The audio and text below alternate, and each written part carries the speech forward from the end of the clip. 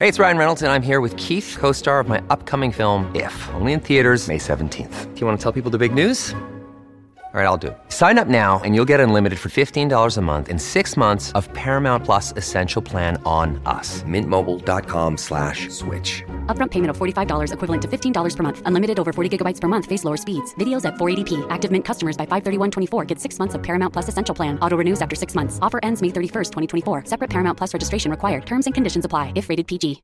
At Evernorth Health Services, we believe costs shouldn't get in the way of life-changing care, and we're doing everything in our power to make it possible. Behavioral health solutions that also keep your projections at their best? It's possible. Pharmacy benefits that benefit your bottom line? It's possible. Complex specialty care that cares about your ROI? It's possible. Because we're already doing it. All while saving businesses billions. That's Wonder made possible. Learn more at evernorth.com/wonder. This episode is brought to you by Shopify. Do you have a point of sale system you can trust, or is it a real POS? You need Shopify for retail. From accepting payments to managing inventory, Shopify POS has everything you need to sell in person. Go to shopify.com/system, all lowercase, to take your retail business to the next level today. That's shopify.com/system. Welcome to the New Books Network. Hello and welcome to another episode on the New Books Network. I'm one of your hosts, Dr. Miranda Melcher, and I'm very excited today to be speaking with Carolyn Roope about her book titled The History of the London Underground Map, just out in 2022 from Pen and Sword. And as the title suggests, this book helps us understand where we get the iconic tube map from. And it turns out to be quite a story that goes through all sorts of twists and turns, quite literally like the tunnels of the underground itself. And despite being someone myself who really quite likes the underground map and thought I knew it pretty well, I learned rather a lot from this book. So Caroline, I'm so excited to have you with us to tell us more about it. Oh, I'm so excited to be here. Thank you for having me.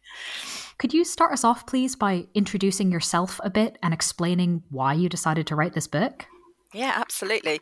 I'm a social history writer.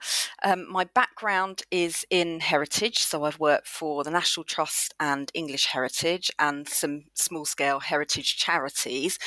But I've always been really interested in the human experience. So that's how our ancestors lived and how they experienced the world around them. But also how we consume that history as well. So how we interpret it for ourselves, how it's presented in museums or heritage sites, and how we experience it.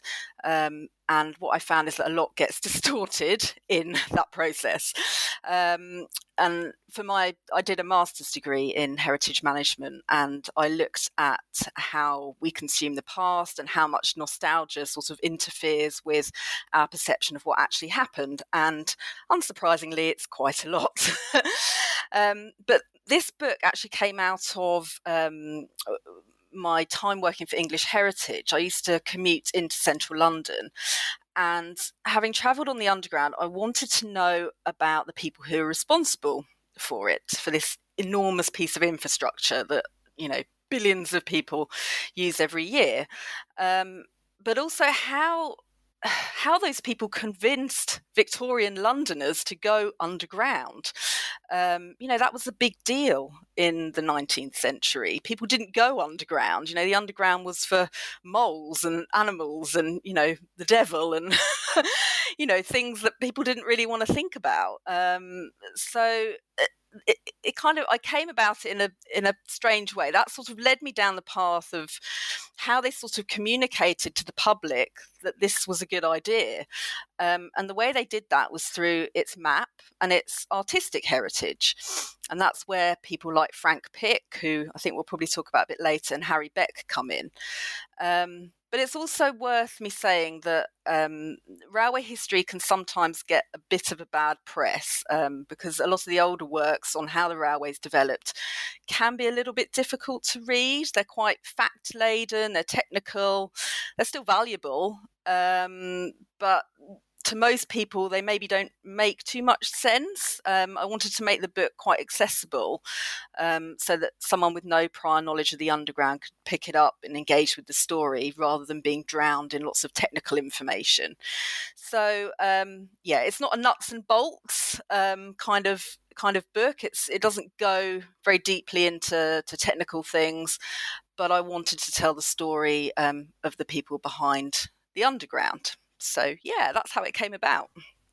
Wonderful. Thank you for sharing that with us. I think it definitely does do justice to the readability of the book. Great, and thank very you. much the feel of like actually being in a station in these early decades and going, well, what did it actually smell like and sound like? And ooh, it's kind of icky. How were people convinced to do this? I know. It's amazing that they managed to get them underground in the first place, because it was quite a hostile environment, and they didn't have the technology to go underground either. So they had to actually construct machines from scratch to actually achieve this. It's amazing when we think about it now, that they actually managed to do this, but they did, and we have a London Underground, and it's brilliant. Well, so I'd love to kind of dive into that story, and for obvious reasons, I'll probably go mostly chronologically. But I do want to say to the listeners before we start that as we've sort of touched on, the book is very readable and has loads of fascinating detail. We're probably going to get into some of that, but this is going to be a bit more of a highlights tour of the book. So if you're intrigued by any of the stories or want more detail, I would direct listeners to the book itself. And we'll see kind of how much of that we get into. And so I'd love to kind of start with someone you've already mentioned, which is obviously Frank Pick. Tell us about this person. Why is he so important? Frank Pick. He's a bit of a legend, to be honest. He's like the best kept secrets of the underground, because nobody really knows who Frank Pick. Well, most people don't know who Frank Pick is, but he actually has a memorial at Piccadilly Circus, just because of his sheer contribution to the artistic heritage of the underground. He's left an incredible legacy behind him in terms of the artistic and civic function of the underground. He sort of refashioned the underground as a beacon of corporate modernity. So all of the things that we recognise when it comes to the branding of the underground, such as the bullseye roundel that's used today, that's the red circle with the blue bar across it. You might call it a logo, but its name is a roundel. That's used across the network. That was Frank Pick's doing. The typeface is used on signage. That's Frank Pick. And marketing communications at that time. I should say Frank Pick was the first half of the 20th century. So he was working for the underground in those kind of, those really important years when it was really kind of becoming more like what we know the underground to be today. But of course, he was also responsible for bringing Harry Beck on board and Harry Beck's map, which we'll obviously get to a little bit later. Such was his standing in the artistic community that Pevsner called him the greatest patron of the arts of the 20th century. So he was very well regarded in his time. He recognised the importance of a corporate brand a long time before other large organisations did, and how that would help to give the impression of a unified, efficient and cohesive network to the public. So he was very much about making the underground a place where you wanted to be. He worked towards making it a good environment for people so that they could get around London, because that's its primary function. So he was employed by the Underground Electric Railway Company of London. It's a bit of a mouthful. So we'll shorten that to the UERL, as I do in my book. That's one of Transport for London's kind of previous incarnations. And this was in 1906. It was a big period of change for Britain, finding its place in the world in a new century. But he worked his way up the ranks. He was a traffic officer, and then he became commercial manager, then managing director, and then finally CEO in 1933, at the same time that Beck's map came out. But he wanted the Underground to be a sort of aspirational place and a transport network that London could be proud of. And he did that by making the Underground more efficient and functional, but also by employing some really clever marketing strategies that would communicate its efficiency to the public. But yeah, what's really interesting is that he had a very forward-thinking approach, but he also sort of almost had one foot back in the Victorian age. He was a Victorian by birth. He was born in the Victorian times, and his artistic choices often harked back to that kind of previous age, such as some of the earlier maps that he commissioned before Beck came on board. And we'll talk about that, I think, a little bit in a minute. But they were delivered very much with modernity in mind and with an eye on raising the Underground's corporate profile and increasing passenger numbers. So his architectural choices for stations and their internal design were kind of designed with the internal movement of passengers in mind. So, he was always thinking about how he could get people around quicker. And, some of those strategies are still in place today. So some of the layout of station concourses like Piccadilly Circus, they're designed very much with the flow of people in mind. And that was really revolutionary at the time. People weren't really kind of doing that. So that was a really big deal. And, it was all about getting people to where they needed to be with as little fuss as possible, and making the Underground an integral part of, a modern city of the early 20th century. So, yeah, he was really important. And it always surprises me that when I say Frank Pick, nobody really knows who I'm talking about, because he was absolutely critical to the development of the Underground in the early 20th century. So, yeah. Well, I'm glad you mentioned kind of his sort of forward and backward lookingness, because I was quite struck by that, as you said, there are some key innovations and things where he was really thinking much further ahead than anyone else. But then there were also some areas that really do seem to be trapped in the past, or maybe we only think that because we know what comes later. And of course, that has to do with the maps. Yeah. Right. Because we do get to Beck eventually, but you've already hinted that was not the first attempt, or really even the second or third. Can you tell us about some of the earlier maps of the Underground? For example, Gill, not sure how it's pronounced. Yeah, Gill, yeah. Gill. Can you tell us about kind of the pre-Beck era of London Underground maps? Yeah, so they're a bit of a mess, to be honest. The way of producing maps for the Underground back before Beck was simply to superimpose the lines of the Underground on top of a cartographic map. So, a standard map that you would use to navigate at street level. But of course, that's not really relevant if you're traveling underground. So, we'll get to this a bit later, but Beck basically dispensed with all of the kind of street level detail. But up to that point, maps were they're very detailed. They had a lot of detail that wasn't really needed. If you're underground, you don't need to know what's going on the surface. You just need to know where you're traveling from and where you're trying to get to. But yeah, we talked about Gill, and yes, that was, it's an astonishing map, and I urge everybody to go and find it online because it's absolutely beautiful. It's a piece of artwork, but it's very different to this kind of standard Underground maps. It was a bit of a departure for mapping the network. So obviously the first section of the Underground opened in 1863. And as I've just touched on, the maps that were produced during that period to help navigate the network were topographical. They were standard kind of cartographic pieces, and they had landmarks on them and street level detail, and they would just draw on top. But that's not that helpful. But Gill's map was totally different to anything you've seen before. I mean, it wasn't just the lines on top of a map. He did a whole piece of artwork.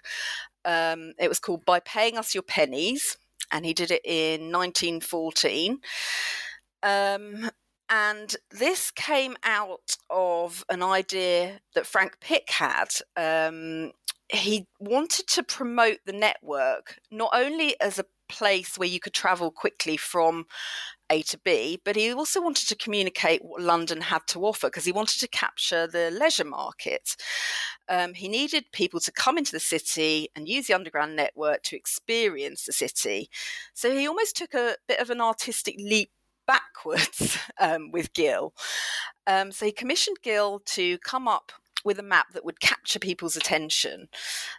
He wanted passengers to stop and admire this amazing piece of artwork, draw the viewer in. And Gill's map is it's a beautiful depiction of London. It's drawn with a kind of mythical, medieval flavour. You can't help but kind of look at it and look at all the details on it. It's got heraldry, shields, griffins, serpents, lots of flights of whimsy on it. It's quite far removed from functional. I mean, it's the opposite end of the scale to Beck's map, but it did the job, and it got the leisure travellers in. And I urge everybody to have a look at it, because it's absolutely beautiful. It's a beautiful piece of artwork, but not at all. I mean, it's the opposite end of the scale to Beck, where Beck was all kind of form and function. Gill was very much, this is a piece of art. It's kind of, it harks back to like a previous age. It's very kind of medieval I was going to say, it reminds me of like a tapestry almost. Yeah. I'd never thought of it like that. Yeah, it absolutely does. Yeah, you're right.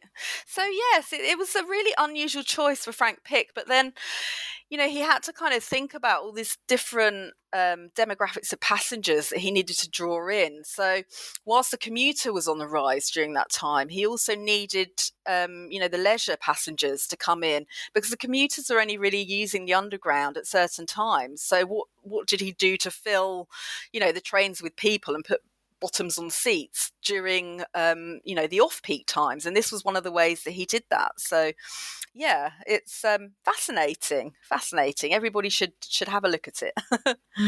Definitely. This idea of kind of the leisure market and bringing people into London for a particular experience, and kind of trying to create that sense when you're underground, you can't see the streets, of kind of this transportive nature, both literally you can get from point A to point B, but also like you can come into London and have this very different experience of shopping and leisure and whatever. Seems to have been something of a theme during this period.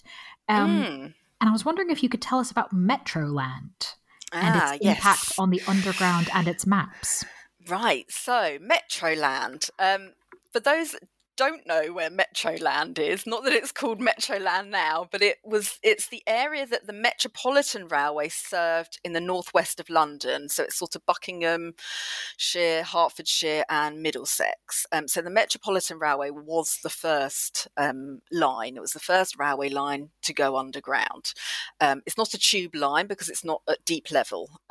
So that's a technicality that we don't really need to talk about here, but it was an underground railway line, and it was the first one, which was opened in 1863, but it always had designs on being a proper kind of overground railway. It didn't really want to be underground. It spent most of its existence trying to escape and come above ground, in fact.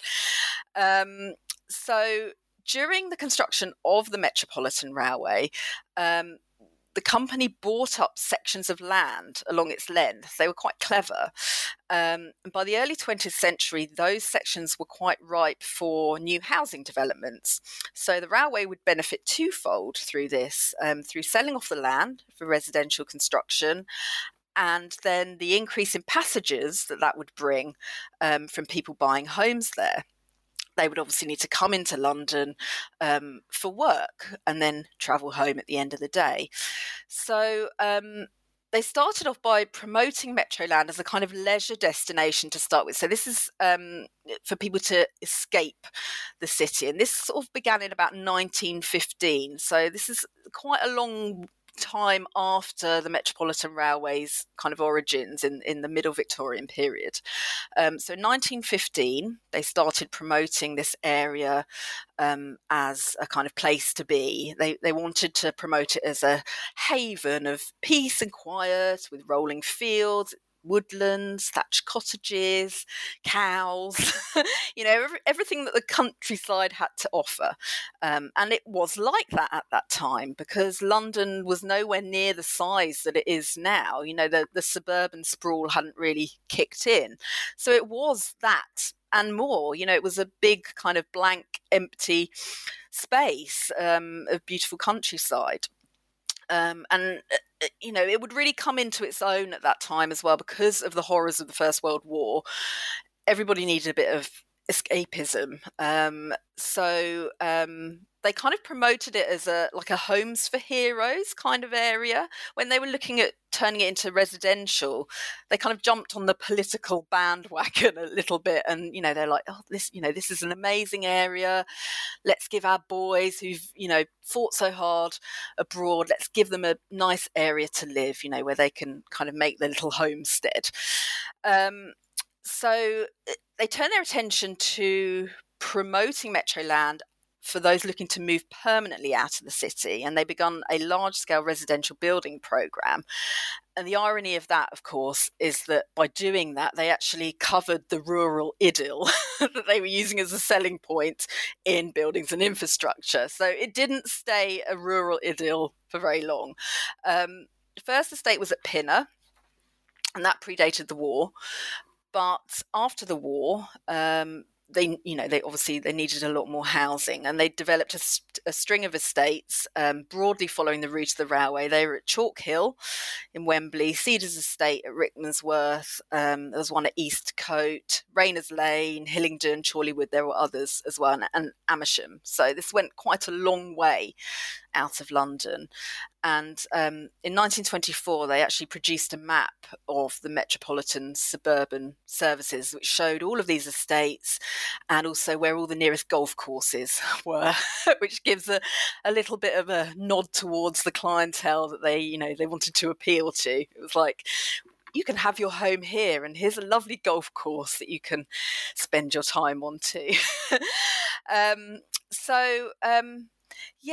But the problem was it became very difficult to map the sheer scale of the Metropolitan Railway's line. I mean, it was snaking out miles from the capital. So it was interesting how they kind of coped with that prior to Beck, because where they were trying to impose the underground lines on a normal map, the map would have to be absolutely enormous, and you wouldn't be able to see the kind of central London detail if they were going to use that approach. So often with the Metropolitan line, they would just kind of cram their station. If they were going to draw a map, they would just cram the stations, the outlying stations, into a little box sort of on the side, or they might kind of just cut them off completely, or they might be squashed up into a corner. And obviously Beck's diagram in 1933 would address that and make the network look like it was a unified kind of cohesive system where all the stations were shown, and he would do that ultimately by obscuring some of the distances, and we'll probably talk about that a bit later. But yeah, it's really funny. The Metropolitan Railway, they spent most of their time just trying to kind of escape London, to be honest. They were always kind of going further and further and further away. They really wanted to be a proper railway, not an underground railway, but they didn't quite manage that. Although a lot of that route is above ground, but it's still officially an underground line. It's not a kind of proper railway, a mainline railway. Still to this day. Yeah, to this day. Yeah. So continuing chronologically, we're not quite at Beck yet because there's just so much to get into in this book. One of the things that I was particularly interested in is obviously, as we've just spoken, the Metropolitan line has a lot of stations, but not nearly as many stations across the whole network as there are today. So that expansion has to come somewhere, or at least some of that expansion has to come somewhere. And I was really surprised that there was so much expansion between World War I and II. And, you know, on the face of it, it's like, oh, well, that's peacetime, so obviously. But that's also the stock market crash. There's a whole bunch of problems. Yeah. So there's a bunch of political problems, a bunch of economic problems happening during this period. How and why did the underground manage to expand anyway? Well, they were clever, I suppose is the simple answer. I mean, obviously the interwar years saw the rise of the commuter. And what a commuter really wants is an efficient and organised network that could transport them from their home in the suburbs, Metroland, into the city. So the underground had to go to the commuter, and they did that by expanding outwards into the areas that were not at that point served by underground stations. They had to, obviously, during the war years, the underground had put a lot of its development plans on hold. You know, it was always wanting to extend its lines, but because of the war, you know, that wasn't always possible. But what they were able to do was to say that they would be able to provide work and contracts in the steel and construction industries, and that would help combat the post-war rise in unemployment. So, you know, they were able to take advantage of, you know, government schemes, you know, to provide these jobs. And they made connections between routes. So they built new sections, they pushed out into the countryside, they went north to Edgware and south to Morden. So they're really kind of stretching themselves across the city by this point. And by 1926, it was possible to travel from Edgware, which is in Middlesex, through the heart of London and onto Morden, which was then in Surrey. So, I mean, they were really kind of pushing themselves out. And to make sure that everybody knew this, they had to get their PR working again. They expanded all of their graphic output, and that period was really prolific for poster art. You know, they loved their poster art on the underground. They loved catchy slogans that kind of made clear all the benefits of underground travel. So it was fast trains every few minutes, and you know, they wanted to promote their house buying as well for all these new extensions. So they were saying things like a change of residence is as good as a holiday. You know, they came up with all these kind of natty slogans that would kind of help them to get you know, people onto the underground. But these posters, they weren't just a means of communicating key marketing messages. They were really high quality pieces of artwork. You know, they were done by renowned artists such as Edward McKnight Kauffer, Walter Spradbury. You know, these were really kind of top quality pieces of artwork. So they were trying to raise the kind of civic profile of the underground as well. They were, again, making it into a place where people wanted to be. And when it comes to the poster artwork, I must direct people to the London Transport Museum's online collection, because they've got an amazing showcase of the poster artwork from that period. And if you're interested in the development of graphic marketing material, you must go to the LTM's website, because they've got a fantastic digital collection. I mean, I wouldn't have been able to write this book actually without it, because I wrote it during COVID. So it was really difficult to kind of get anywhere, get into London, get into archives. So thank goodness for the London Transport Museum and their digital collection. But yeah, I urge everybody to have a look, because honestly, the posters during that period, the interwar period, are absolutely fantastic. I mean, they're standalone pieces of art in their own right. They're brilliant. So, yeah. This episode is brought to you by Shopify. Do you have a point of sale system you can trust, or is it a real POS? You need Shopify for retail. From accepting payments to managing inventory, Shopify POS has everything you need to sell in person. Go to shopify.com/system, all lowercase, to take your retail business to the next level today. That's shopify.com/system. Well, thank you for the recommendation of a good online archive, always of use to many people. So before we get to Beck, one last other person to introduce that we probably should know more about than we do, Herbert Morrison. Yeah, Herbert Morrison. He was the Minister for Transport in Ramsay MacDonald's Labour government, and they came to power in 1929. He's quite significant because he was the person who was responsible for really kind of bringing the network together.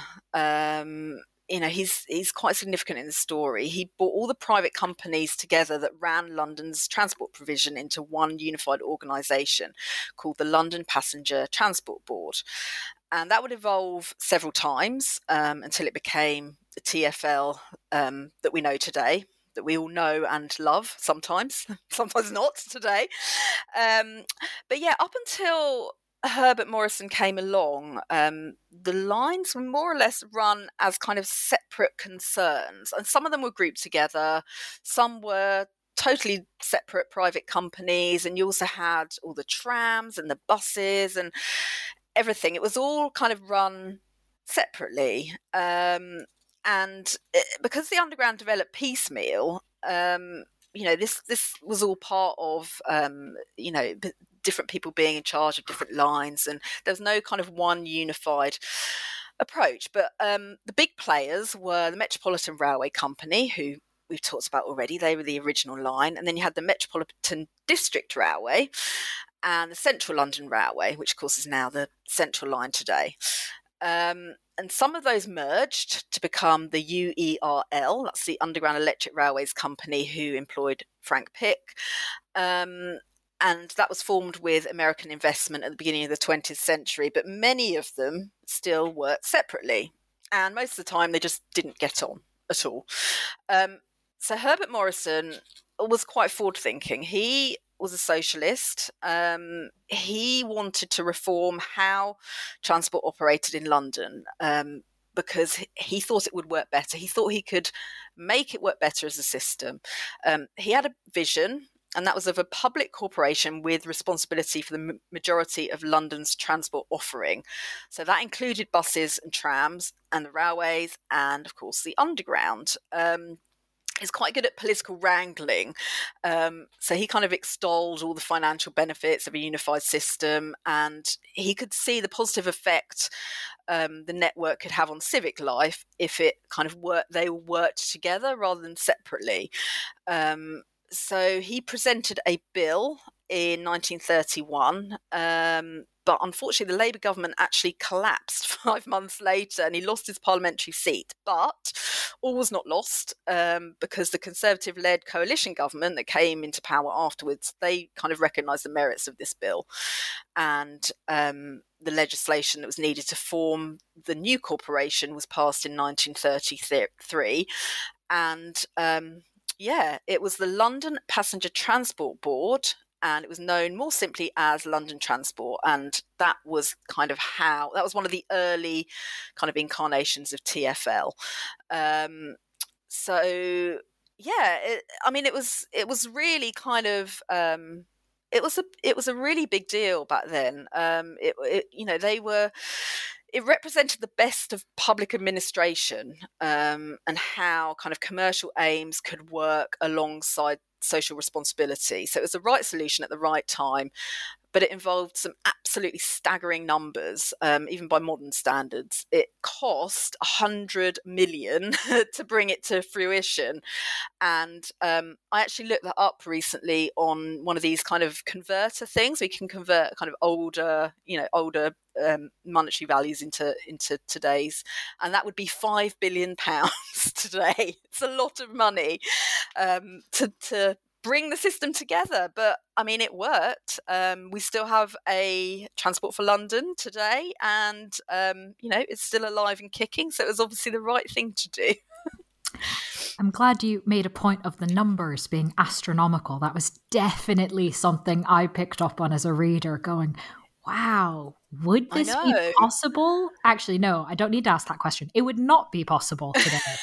No, can you imagine 5 billion? It's a Exactly. staggering sum of money, but it was what London needed at the time, Mm. and Morrison was right to do it. So yeah, he was a fairly critical player Mhm. in the story. So yeah. Well, now that we've got Pick and we've got Morrison and we've got kind of all the foundations here, the key piece of the right place at the right time, or maybe even a few decades late, given what had gone on before, Yeah. it is now finally time. Who was Beck? Beck. He's the protagonist of our piece. Beck was an engineering draftsman, but he had an amazing eye for detail and he had a bit of a vision. So he was actually unemployed when he kind of first came on the scene, and when he produced his first sketch of the diagram in 1931. So he was born in 1902. So he was born at the turn of the century in Essex. He had an artist for a father, but his father actually worked in monumental masonry, so nothing like this at all. But he obviously kind of picked up on that kind of artistic vibe, and Beck had attended art classes and done some graphic design prior to his work for London Underground. His first role was actually as a junior draftsman in the Signal Engineers Office. This was in 1925, but he was a temporary employee because, this was, as we've talked about, this is a time of kind of economic depression and cuts were being made. And so he was actually dismissed several times during the later 1920s whenever financial cutbacks needed to be made. But it's thought that these periods of inactivity actually allowed him to cultivate his idea for the diagram and hone the version that would eventually be presented to London Transport. It's amazing what he achieved. I mean, his kind of final creation, it departs from all previous attempts to map the system because it becomes so kind of profuse and unwieldy in terms of the dimensions of the city and the network. So he needed to completely ignore the mapping values that were inherent in what we consider a map to be, topographical maps, such as geographical accuracy, the scale, the street level features. Beck knew the maps that had come before him, and he simply thought that he could do better. And, he proved himself to be right. But I should point out that despite following the principles of graphic and informational design, such as having no topographical detail and clean aesthetics, the diagram is still referred to as a map, and even TfL call it a map when they aren't calling it a journey planner. It's a diagram that functions as a map. It is actually a diagram. It's a graphic diagram, but it functions as a map in physical terms because you can have it in your pocket map. But it also encourages a mental map of London that exists inside passengers' heads. So there was a study done in 2008 by Janet Vertesi into this kind of interface, and the respondents to her study consistently drew London according to its underground stations and where they thought they were in relation to other street level detail. And one interviewee had even said, "It's on the tube map, therefore it must be London," which says how much kind of Beck's map is sort of ingrained in our consciousness. It's just kind of there, especially for Londoners. I don't live in London myself, although I used to work in London. But you kind of, when you think about London, you often think about how it looks on a tube map, even though a lot of the time, it's kind of Beck actually obscured, a lot of the scale and distances in order to kind of make it work. It was really revolutionary, but it did build on the work of previous underground mappers, such as George Dow. He worked on diagrams for the London and North Eastern Railway, and Fred Stingemore, who was Beck's predecessor, and he championed Beck's version in its early years. But the only difference was Beck kind of executed this whole new way of designing maps a bit better than them. But there were some diagrams in existence already prior to Beck's, but Beck kind of just, he he kind of just took it one step further. And the way he did this is he replaced all the kind of curvy, sinuous lines of the previous maps, and he basically made them straight. I mean, it sounds so simple when you say it like this. He made them go horizontal, vertical, 45-degree angles from the central line, which kind of acted as a sort of baseline. He would have drawn that first, discarded any street level detail. And by doing that, he was able to kind of play around with the distance and the scale. So he enlarged the central area, which has the highest density of underground stations, and he placed every station at an equal distance from the next.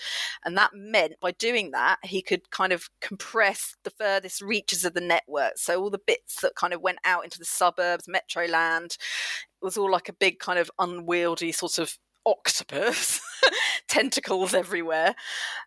He was able to kind of like bring that onto the map because he condensed the kind of central section.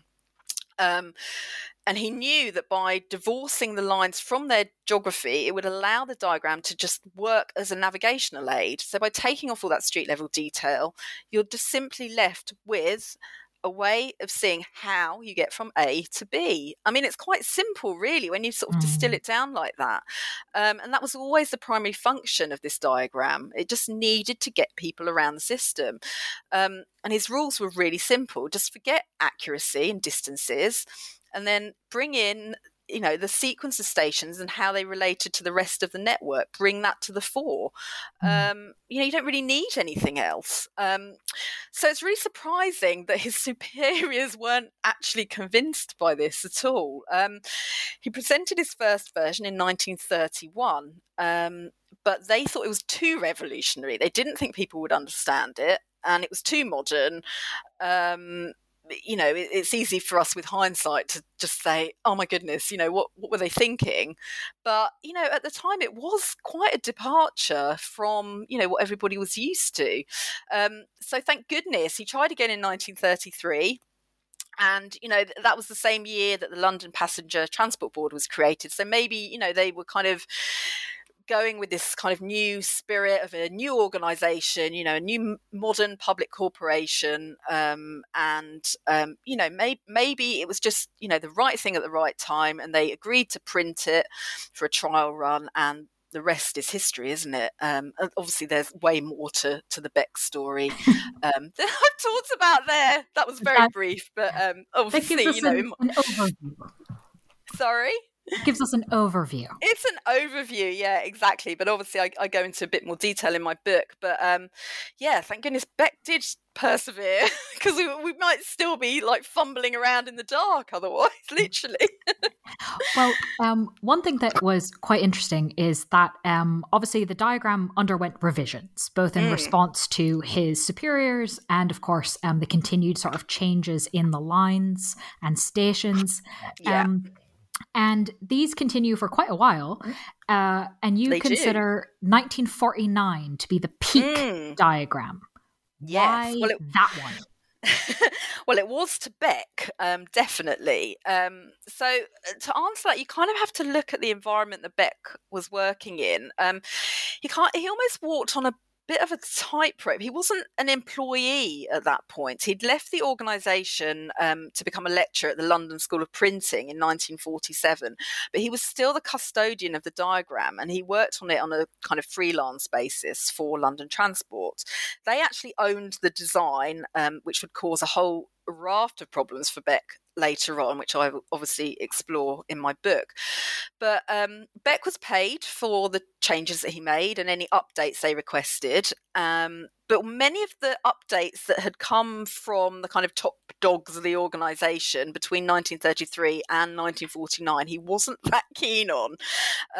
You know, they asked him to do some really obscure things, like I think one of the things they did was they asked him to put station names in like diamonds and stuff. It was all a bit yeah, some of the maps they're still lovely, but you kind of look at them and you think, why did they do that? But obviously hindsight's a wonderful thing. But yeah, Beck wasn't keen on some of these changes. But once he left, once he left London Underground, or London Transport, he was maybe kind of one step removed from that day-to-day bureaucracy that was going on, and people saying, like, we need to do this with the map or that.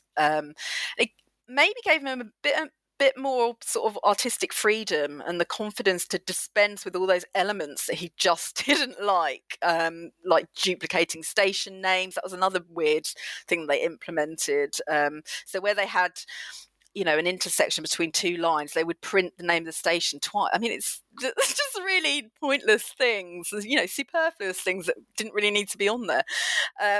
So yeah, Beck got rid of all that nonsense, and the 1949 one was, it was his favourite. He'd got rid of all of the elements that he didn't like on the diagram, and they got rid of the ornamental border. I think up until that point there'd been a border on it. He didn't like that, so he got rid of those. He got rid of all of those for 1949, and he considered it to be his absolute finest in terms of its clarity, its form, and its function, and that elevated its usability, which of course was the point of it. He wanted it to be user-friendly. He was quite forward-thinking in that respect. He wanted it to be simple for people to look at and use. You didn't need some of the things that were on there, some of the things that he'd been asked to implement. He managed to kind of get rid of some of those things by stealth, I think, over the years. It's like, oh, did I forget to put that on there? Sorry about that. That was his kind of modus operandi. But that was Beck's favourite. He himself said, that was him at his finest. So yeah. Good one to then consider the best, if that's what he thought. I'd love to kind of step a little bit back from Beck and think about kind of the literal environment that many of his maps are in, the actual stations, the actual tube carriages themselves, because we've already talked a bit about art in and around the underground, and what a big deal this has been on maps, on promotional material, really all over the place. But we haven't really kind of moved on chronologically around it from the kind of, in a lot of ways, one of the peaks in the 1920s and 30s. So maybe you could tell us about sort of how art in and around the underground sort of continues from that point. What continuities can we see? So Frank Pick, obviously just going back to Frank Pick, I mean, he left an amazing kind of artistic legacy. All the iconography that you see today on the underground, it's just so recognisable. We talked about the roundel already. That's the logo that's used. All of that, it still continues to this day. We don't really think about it when we're on the underground, but the signage and the colours of the lines, Beck's map, I mean, it's been modified beyond all recognition, but it's still at the heart of the current journey planner. It's still in there somewhere. All of these things they're just the spirit of the underground. They're there, and they're just so recognisable. What Frank Pick did in terms of the branding was astonishing, really. He was such a revolutionary. But even art on the underground, it's actually a scheme that kind of carries on Pick's legacy of working with artists to ensure, excellence in the civic environment. And Art on the Underground is still a scheme that operates today. But there's also permanent contributions from that period that exists today. The station architecture, such as Arnos Grove and Southgate, they're very well-known stations. They're very distinctive stations that most people know. They're kind of 1930s architecture. They're Art Deco.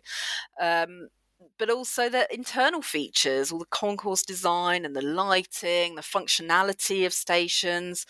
They're all kind of key design elements that endure to this day, and they're testament to kind of the functionality that Pick was so keen on. That was part of his kind of the way that he did things. He wanted things to be functional. He wanted the environment to be nice. it's the funny thing about the underground is that it has gone through periods of decline as well. I mean, I think I touched on my book on the 1980s. That was a bit of a kind of awful period for the underground. There was crime, graffitiing, things kind of really took I think they kind of lost their way a little bit, and I do explore this a bit more in the book, but they kind of lost their way with what they were doing, and I think they'd kind of forgotten Frank Pick and kind of everything that he achieved, and it's brilliant that they've kind of raised the underground back up again, and although we love to hate it a lot of the time, and I can say that because I used to use it as a commuter, it's a much better system than it was, say, 20, 30 years ago. It's really kind of it's come back up again, I would say. Although I don't know, if you asked a commuter on a Monday morning who's been standing on a station waiting for a train, they might give you a different answer. But those legacies are so important, and I think as long as the underground kind of keeps that, or Transport for London, if they keep that kind of in their vision, they can't really go far wrong. They kind of need to hark back to Frank Pick's heyday, I think, and just whenever things take a downward turn, maybe just think of Frank Pick and what he would do. Well, so in fact, that's what I'd love to ask you to help us do. What do you think some of these key people, Beck, Pick, Morrison, what would they think of where we are today with the map, the diagram, and the art on the London Underground? Oh, I don't know if they'd be that thrilled, to be honest. I've spoken to current graphic designers, people in the know, and obviously I can't speak to Harry Beck or Frank Pick, but I kind of know from talking to graphic designers of today what they kind of hazard well, it's not even a guess. They know what they would say, and they would say that it's just far too unwieldy to be useful. Hats off to the people that draw. I mean, I couldn't do it myself. It's way too complex for me.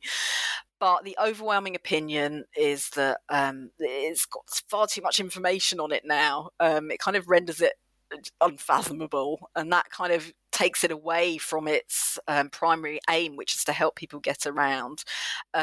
It's because the network obviously has grown beyond recognition, but there's also a kind of tendency to err on the side of caution with regards to communicating information. There's a kind of fear that if people aren't told everything that might be relevant to their journey all in one go, then something will go wrong and it will be TfL's fault. So they're kind of stuck, really. I mean, it's their duty to ensure passenger accessibility and safety, as well as ensuring people can reach the places they're trying to get to. But trying to communicate all that in a kind of legible way is, well, it's a bit of a thankless task, really. I don't envy them at all. One of the graphic designers I spoke to, he calls that information pollution. So it's basically an overload of mapping features that distract from the original purpose of the design. And the original purpose is to plan and aid travel. And a lot of the elements of the diagram that we see today, I'm sure they're useful to some people, but they're not useful to everyone. And it's so hard. It's so tricky.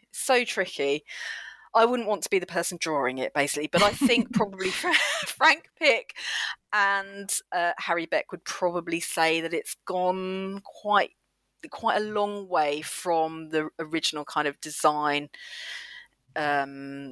ethos. I think they would. Yeah, I think they wouldn't recognise it as Beck is in there somewhere. I should say he's in there somewhere. He's just been obscured by lots of other things. But it's really interesting actually, because some of the designers that I spoke to, they'd actually attempted their own versions, and they'd had varying degrees of success. And what they found is that people don't like other people messing with the underground map. One of the design consultants I spoke to, his name's Mark Node, he attempted to redraw it in 2011. So he actually harked back to the previous maps. He stripped the process back to its origins. He used Google Maps and a battered old copy of the London A to Z Street Atlas to actually plot the positions of the stations to be geographically true to life, well, as geographically true to life as possible. And he published his version online and on Twitter and various other places. And the reactions that he got were quite revealing. They ranged from beautiful, so that was one of the good ones, to an ugly waste of time. So it's really quite a divisive subject. But the kind of general consensus is that Beck's version was the doyen of 20th century information design and transit mapping, and basically it's sacrilege to, attempt to do it yourself or try and change it in any way. But, that's not practical. TfL need to get people around the city, and it's a big city now, and it's, and they want to make it accessible. They want to show where they've got accessible stations and where there's step-free access. And it's so hard. It's so hard for them. There's no way it could look anything like Beck's map now. I mean, that's impossible, because they need to have this information on there. But I think the problem is it just hasn't been executed in a way that graphic designers feel is kind of helpful. I think that's the problem. So it's really tricky. It's a tricky one. Very tricky. Hopefully my last question will not be as tricky. But here goes. So obviously this book took rather a lot of research and effort and digging through things and piecing it all together to help us understand all of these details and how they make a story. And I'm wondering if, I know as a reader, I found quite a lot of things new and surprising, but I was wondering, given how close you were to all of the details and sources, etc., is there something you came across in the research or writing of the book that you found particularly surprising you could share with us? Well, I had no idea that the early days of the Underground was so kind of steeped in disputes, arguments, controversy, underhandedness. I didn't realise. I mean, you look at the Underground now and it's this kind of coherent system that works really well. It's unified. It's all under the banner of Transport for London. Everything works as it should. But in the early days of the Underground, as I mentioned before, all of the lines were run separately, and they were often competing with each other as well. So there was a whole kind of, everything was very sort of competitive and underhanded, and they were arguing about who owned what bits of land that needed to be built on, and what was the best way to run the trains, and should they be running steam or should they transfer to electric, and who was going to do that first? And it's just, I had no idea there were all these kind of arguments going on, because Beck's map, that's the funny thing, Beck's map makes it look so neat and tidy. It kind of obscures the kind of chaotic beginnings of the Underground in a way. It's a story that's full of sort of plot twists, a bit like the lines that Beck straightened on his diagram. But it spent a lot of the first decades of its existence on the brink of financial collapse. It almost didn't happen at all. And it was only through a slightly dodgy American businessman called Charles Yerkes, who we haven't had time to talk about today, but I do talk about him in my book. He actually saved the Underground from going under, essentially, but not before one of his investors was convicted of fraud and committed suicide immediately after his sentencing. And that was before he'd even left the court. I mean, there's all these little stories that I just had no idea that, that it was built on such a kind of, so much controversy. Obviously there's more of this in my book, but, and the Underground's seen its fair share of tragedy as well. And some of that has happened in living memory, obviously. And writing those sections was a really kind of moving experience. But in some respects, it also kind of highlighted the way in which the city and its, network kind of pull together in times of crisis. And that's at the heart of everything, really, isn't it? I mean, the underground's referred to as the beating heart of the city, but it's the people that actually breathe the life into it, and it's their stories that I wanted to uncover. So hopefully I have in my book. Well, what a wonderful note to end on. And as a reminder, the book is called The History of the London Underground Map, out in 2022 from Pen and Sword. Carolyn, thank you so much for being with us on the podcast. Oh, it's an absolute pleasure. Thank you so much for having me. I've really enjoyed it.